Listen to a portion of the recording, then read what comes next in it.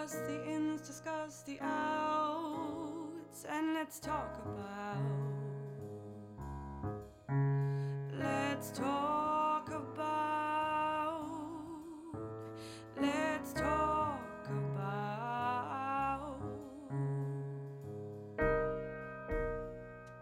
Let's Talk About the Arts Festival Conversations is delighted to be joined by West Wicklow Chamber Music Festival for its 2021 May-June programme. The festival is in its 5th year and will run from the 20th of May until the 14th of June 2021 with an online performance every Thursday and Monday evening at 8 p.m.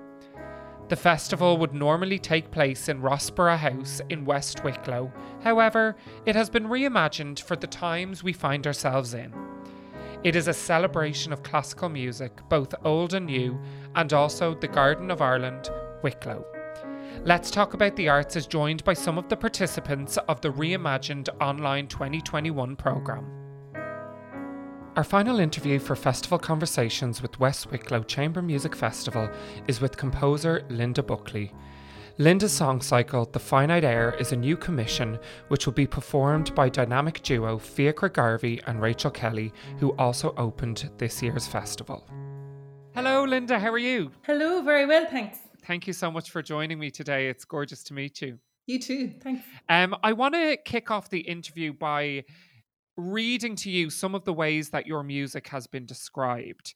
I kind of was reading about you and listening, and it's been described in so many different ways. So I kind of wanted the listeners to, if they haven't listened to anything from you yet, get a feel of what they might experience. So I just picked out a couple, which I kind of spoke to me. So fantastically brutal, ecstasy, mythic magic, intense and shimmering, and strangely beautiful. So these are some of the ways that people have experienced your music and reviewed your music, which I just found really fascinating. But I wanted to now switch it up and ask you how you kind of create your music. What's your style as a composer? Maybe you can talk about some influences, and how do you create your music? It's really interesting that, like, you know, even the ones that you've chosen there, that they are the ones that kind of resonated so much with me as well over the years. And I remember one of the first reviews I ever got was in America, and I did a piece which was described by the Boston Globe as strange and beautiful. And I was like, oh, okay. So, like, I kind of was thinking, what does that mean in a way, you know? Yeah. So I suppose I am always interested in something that is very kind of haunting or resonant or rich or immersive, that brings you to a very particular place, but maybe has this element of strangeness. And actually, I think sometimes that comes from, as a child, being interested in like the supernatural and things like that. So kind of things that are cool. sort of quite haunting, but yet kind of sometimes maybe melancholic, or have a beauty, but maybe a strange edge to it. Nice. I love that. And can you talk a little bit about the influences that inspire you to write in the way you do?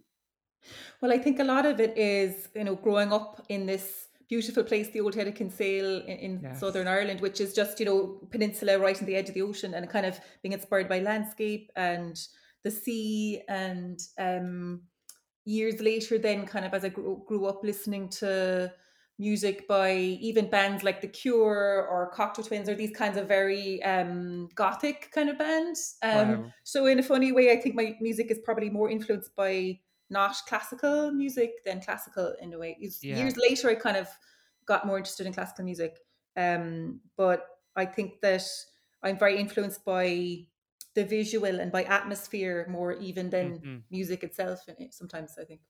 I love that. And I was listening to an interview with yourself yesterday, and the interviewer heard this story. So this is a third kind of time it's probably going to be brought to you. But it was about how your mother isn't very musical, and she doesn't have you said a note in your head. They're not my words, so if she's listening, they're not my words. They're your daughter's words. But you said that you actually were quite influenced by her musically, which I just love. Can you talk a little bit on that? Well, she would say herself that she's tone deaf. Okay, so I haven't So got myself in no, trouble. no, she totally would talk about that very openly. So I suppose it was always a big split in that my father is a musician, like he's a trad musician, plays and farmer and plays Hmm. accordion and things. So she would sing kind of lullabies and things like that when we were children, but they would be kind of very weird melodies because it was quite random, like the notes she was singing. But I thought it was kind of cool in a way. So I Yeah. suppose I almost remembered those kind of strange melodies too, and I always thought that was interesting. Yeah. No, I love that. And I'm working on preparing like a little intro for a different podcast, and we're going to do loads of different voices, and I've kind of said base it around this scale so I can work it. But last night I met, after like kind of doing a bit research, I messaged them and I was like, lads, can you get some people who can't sing? I was like, I have to figure out how this could work now. So you have kind of inspired me there, so thank you so much. I'd also Great. like to know a little bit about your values as an artist, because I think that will also give us an indication as to why you create. So do you have any like values or aims or goals as a composer and a performer? Because I know you perform too.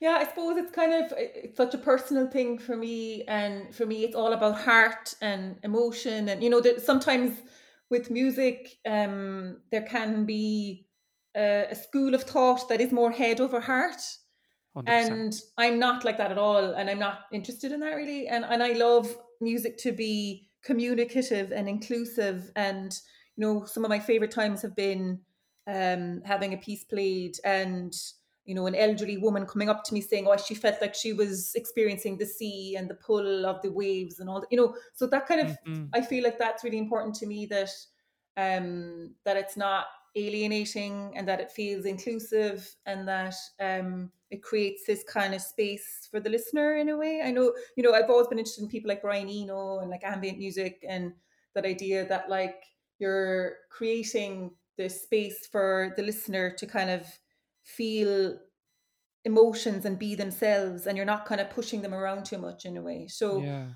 um I suppose I want the music to feel that it's a connection between people, rather than I'm this great maestro and I'm going to create this work locked away in my tower and then send it out into the world. I feel like I want to be connecting with people in a real human way. That's I important love to me. that. Yeah, I think that's beautiful. And if you don't mind me asking, this is something I'm kind of exploring. You mentioned there about like living in the head over the heart can sometimes, and I'm definitely someone who lives in my head a lot. And it's quite limiting to me. Sometimes as an artist. And just you mentioned there, and I get the sense from your music that living in your heart and creating from your heart, is that a natural thing? Or is that something that you explored? And obviously, we need to know the technique and the styles and that side. Does that ever get in the way, or how do you find that balance? Well, that's a good question, actually. And I think, because I teach composing as well. And I Yeah, sometimes would talk about this with students that, like, in a way, technique is really important. And it's about getting that under your belt so that you can almost put it to the side and it's working in the background. But then the real feeling aspect of it can take over then in a way. But I think it mhm, can be difficult to have one without the other. I think they're always interacting with each other, which I think is a lovely thing in a way, yes, that there may be something about a particular harmonic progression or series of chords that you want to really convey a particular feeling, but that's you have to know how to construct that, but then you can allow for wildness in it as well. You can allow for instinct, you can allow for intuition. That's really important for me. I would never be so tied to something that I won't allow myself to just allow wildness to take over. I think that's really important in the act of yeah, it. I remember reading about this actually again. Brian Eno talks about the flow state and when you're working on music or any art, and how it's almost like losing yourself if you're swimming or if you're surfing or any of these things, that actually you're taken over by a wave and you're allowing yourself into that moment, and you're not worrying about what will happen before or after, but it's just about being in that moment. I think is important. I love that. I have a little story for you and I'd love to get your thoughts on it. Um, Obviously, you wrote the piece, The New Commission for West Wicklow, which we are going to get into in a few moments. But I remember speaking with a singer who wasn't, let's say, the strongest musician, and he said, I was doing this contemporary work and I got up on stage and I just went for it. And after, the conductor was like, you sang the entire thing a third above what you're meant to sing. And he was like, all right, and very chilled, very cool, very like artistic guy, wasn't too put out by it. And the composer just said, I didn't care. He captured exactly what I wanted to capture. And I'd be intrigued to know where you would lie if you're sitting there and, let's say, Rachel Kelly, who is performing your work, sang everything a third above. Would you be like, oh Jesus, she's not singing the right notes? But if she was given the harsh, would you be like, I don't care? Like, how would you grapple with that as a composer? You know, that's an interesting one, isn't it? Yeah. Well, for me, character and spirit and energy are always the most important thing. You know, Okay. I mean, I might have a particular way that I've imagined it in my head, um, but I think once the feeling of it is coming across, that's the most important thing. Yeah, I love that. And let me be clear, Rachel Kelly would not sing it a third above because she's an incredible musician. I was in college with her. I know how amazing she is. So that was just an example. Let's talk about the West Wicklow Music Chamber Festival, which is an incredible festival. And I have the honour of chatting to so many artists. How did you become involved with Fiacra and the festival? Well, I mean, I had heard about Fiacre over the years and I had always wanted to work with him. Yeah. And it's just such a lovely opportunity for this. He got in touch with me and I had worked with Rachel already Oh, because fabulous. we had done this project, which is called the Irish Language Art Song Project, very long title, Oh, where it was felt that there weren't really enough art songs in the Irish language. And so they commissioned all these new pieces, and I wrote pieces based on poems by Deirdre Ní Gríofa, who is doing okay. great out there at the moment with her their book Ghost in the Throat. I'm so delighted for her. I'm so proud of her, and I work a lot with her. And so I had loved Rachel's voice as well, and I like it was so interesting that I hadn't really worked closely with Rachel in preparing these songs or anything. She had kind of they'd gone away and sort of learned them themselves, and then I met her when these were performed in the National Concert Hall last February, Yeah. and this was one of the last concerts that happened before everything stopped, you know. So I have a lovely memory of Yeah. meeting her and her singing these songs so beautifully that would kind of make me cry, you know. And that was one of the last concerts. So yeah, I it's going to be great to meet them again and work again with them. Yeah, awesome. And let's talk about the song cycle, this new commission that you have written for the West Wicklow Festival, and it's called The Finite Air. Am I The pronouncing that finite correctly? air, yeah. The So it's kind Finite of Air. like, yeah. Thank you. So the Finite Air, so it was written for Fiacra and Rachel. Could you talk to us about the process of writing this? Maybe how you began to write it, what you wanted to create, and how it developed, and how much kind of time was spent on it. So with something like this, um, I always want to have a close personal connection with text. So in the choosing of the text, that's a big process in itself. Hmm. And I often never work with text unless I know the poet personally, which seems like very unusual. But I thought about, you know, what kind of poetry that I'd like to work with. And I had met this poet in a castle in Italy a couple of years ago, which is this Wow. beautiful setting in Umbria in the middle of Italy, on an artist residency where you have like a combination of maybe 12 to 14 artists and poets and musicians together. And so we got to know each other very well there. And he's from San Francisco, called Doug Powell, or D.A. Powell is kind of how he's more well known as. And he gave a reading there. And I remember being like, wow, just absolutely loved his work. It was just so heartfelt and kind of, again, that thing we just talked about of head and heart. It's like both of those Yeah. things intertwining all the time. And this poem is this kind of very long poem called Chronic, which is all about kind of it's almost connecting to the pandemic in a way, because it's about Okay. illness and it's about loss and it's about death and it's about fear of death, acceptance of death, and it's also about kind of connection to nature and the beauty of the world. So it's got a lot of like beauty and hope in it, even though there are dark elements in there too. So the first thing is kind of deciding, okay, this is the poem I'm going to work with, and then sort of deciding, how many songs within the song cycle. I decided on 3. That was a natural way of dividing up the text that I was using, and then really thinking about her voice, because I knew her voice very well, Rachel, and I sing myself, so not to the extent of her or anything, but I would have come from more of a Sean-Nós background myself, trad, and so I'm singing all the time while I'm writing, and it all comes from that. And sometimes I'll be improvising on the piano as well, and I'll sketch that out, and so it's coming from a very natural place. Like most of this piece was written in kind of sketch form and through little voice recordings of myself, just sometimes on my phone or as I'm walking around the house, before I putting it into notation. So it was all naturally kind of developed in that way. It sounds like, and correct me if I'm wrong, that all the elements were working together. So you knew Rachel's voice, you knew the text you were using, you were creating the music. It sounds like sometimes you might hear someone say, I start with the text, or I start with the music, or I start with the melody or rhythm, or whatever it is. That's the experience I've had with composers. But I like this idea that you are like almost all encompass of all the elements. Would that be fair to say? Absolutely, yeah. Like I kind of feel it has to come from that organic place for me, where I'm really thinking about the atmosphere of the words, and there's a lot of like mention of landscape in this as well. And there's even like reference to climate change and bees and things in this. Like it's quite an interesting text. So I think it's really like of this time, and it was really interesting to work on it, being locked away in a lockdown situation. And because it's kind of about trying to get a sense of hope out of darkness in a way. That's the overarching feeling of it, I think. And that's what I took from it when I was working on it.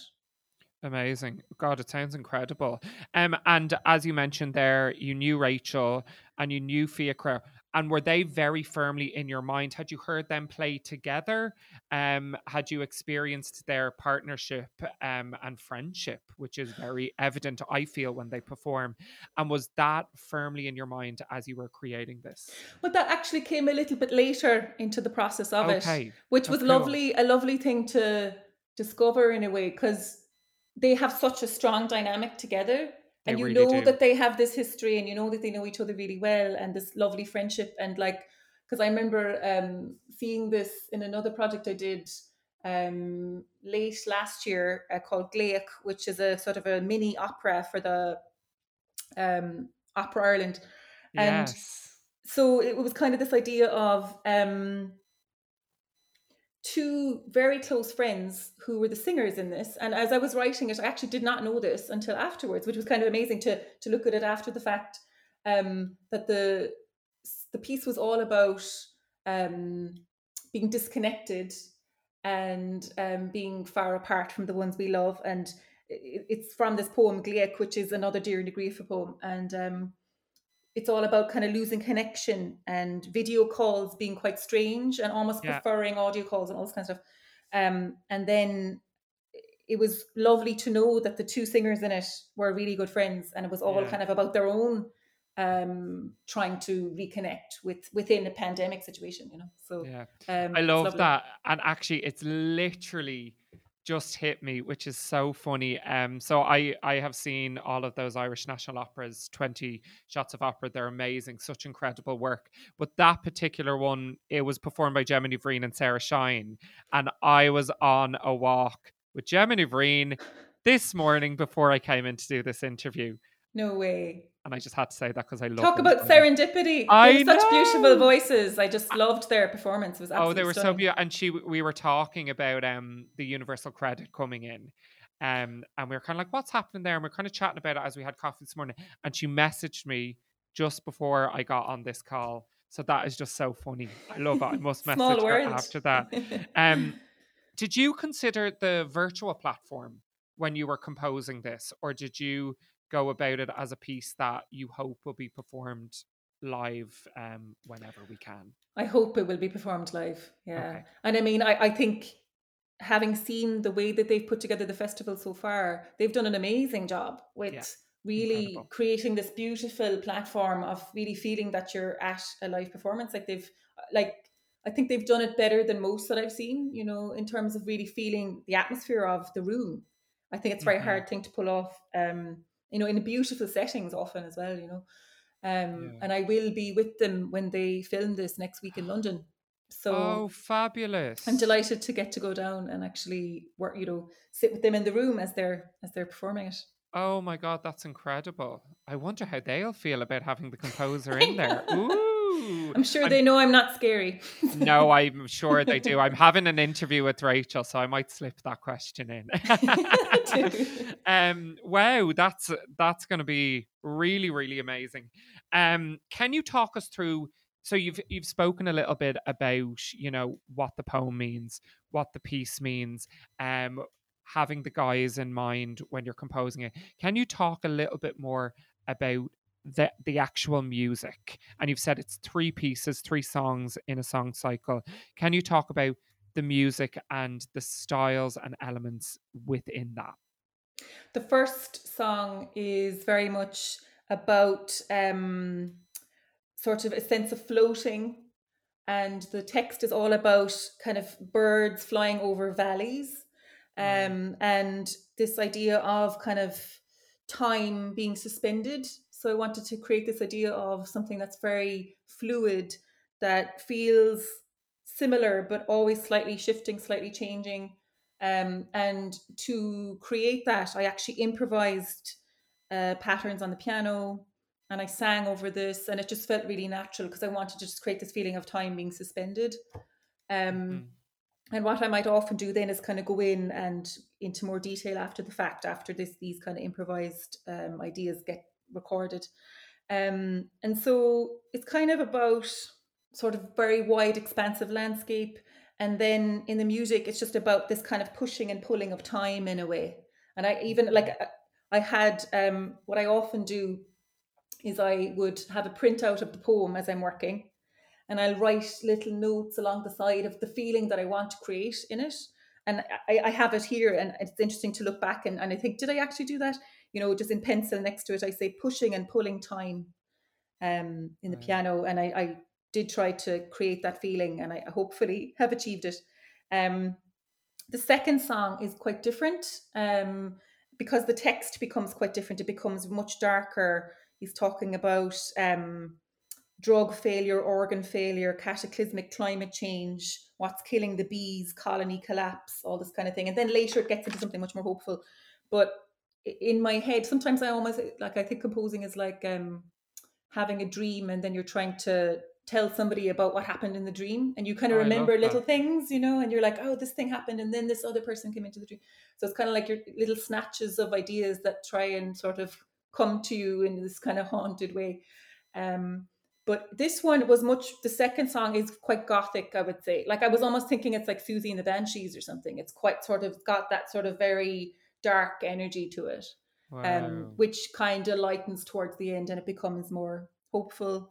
Um, I mean, there's some text in it that just absolutely killed me when I was reading it. That, you know, it's so beautiful. And I had heard Doug read this poem, so I was kind of thinking of his voice and how he enunciates the words as well. Yeah. But there's one amazing bit of text that I use in the third poem, or the third song, where he says, I carry the same baffled heart I've always carried, a bit more battered than before, a bit less joy, for I see the difficult charge of living in this declining sphere. So it's this idea of kind of, you know, you've been kind of hurt emotionally, but you're still trying to carry on, and you know that the earth is in trouble, and you're trying to just, you know, think about little tiny moments of joy in your life. So he's kind of Mm. saying things like lilac scent of pine, the sparrows bathing in the drainage ditch their song. So like just little tiny things that would in the day give you moments of joy, and he's talking about that. It's really beautiful. And then at the end of that third song, Fiacre stops playing, and he just kind of holds this very resonant chord, um, and Rachel is singing on her own in this very kind of quiet intimate way, and she's singing, "Daylight, don't leave me now, I haven't done with you. Light, do not go, I sing you this song and I will sing another." It's just this idea that I want to stay in this world and I want to continue, and I will still find moments of joy. So there's great hope in it as well, you know. Wow, just you even speaking about it is quite moving. So it's going to be quite incredible to watch. Um, I would love people to know, you kind of mentioned like Gaelic earlier, and obviously if people tune in, which you should, to the concert on the 14th of June at 8 p.m. and you listen to this, and if they really enjoy the work, what other areas, you've had a lot of work that's out there. Um, is there any certain pieces that you would say, oh, okay, if you enjoyed that, maybe go explore these pieces that I've written that will help people maybe get a little bit more into you as an artist and a composer? Well, probably an album that I brought out in September of last year called Yeah. From Ocean's Floor. So in that, I'm working with traditional singer Irlo Lenord, and I sort of merge different aspects of my life together, I think, in that record. I suppose it's a good overview of a lot of different works that I've done over the years. So from like 2011 right up until 2018. So that would be a good kind of overview in general. Fabulous. Amazing. Linda, thank you so much for joining us. Just before we go, could you give us a couple of words as an artist who is taking part in the West Wicklow Festival, just on your experience of the festival and being a part of it? Because I think it's so wonderful, and I keep trying to reiterate that it is a charity. I think it's nice to hear the experience from the artist so people know what they're supporting. Is there any words you can share with us? I think it's really special to be a part of it. And I think I'm kind of amazed by Fiacre and his sense of initiative for setting this Yeah. up, you know, as a young performer in the world. And that sense of kind of really wanting to give something back to your own place and your own community. And that really resonates with me as well. And, you know, because he's, you know, world-class performer, you know, traveling the world and wanting to bring this back to your home place, I think is really a beautiful thing, you know.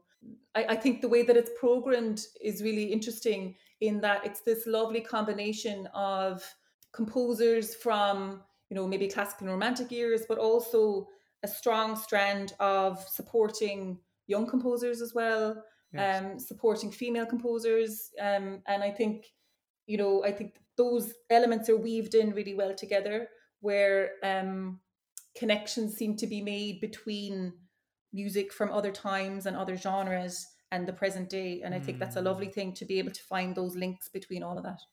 I think you're so right there, like the diversity of programs, even within one program, like the diversity, but how everything is tied together so beautifully is quite incredible. And I am such a fan of Fiacre. I think he's done an amazing job. And as you say, so young, he's the same age as me and putting me to shame. Um, You're younger uh, than me. I'm always amazed by the initiative of all of that. It's great to Yeah, see. no, it is incredible. He's a special artist, Stephanie. Linda, thank you so much for joining me. It's been such a pleasure. And I look forward to your concert on the 14th of June. Thank you so much. No problem. It was such a joy to be joined by the artists involved in the West Wicklow Chamber Music Festival 2021. Fiacre has created a beautiful, passionate, and proud festival in his hometown. He has some of the most diverse, innovative, and passionate artists participating in the festival every year. He is truly passionate about his festival and brings his exceptional artistry and infectious energy to a festival that celebrates classical music and the Garden of Ireland that is Wicklow. If you are in a position to do so, please head over to westwicklowfestival.com to show your support. All festival conversations with this year's artists of West Wicklow Festival will stay available, and the concerts from the 2021 programme will be available to listen, watch and enjoy online for the next 2 weeks. I'm Fergal Curtis, and this has been Let's Talk About the Arts Festival Conversations.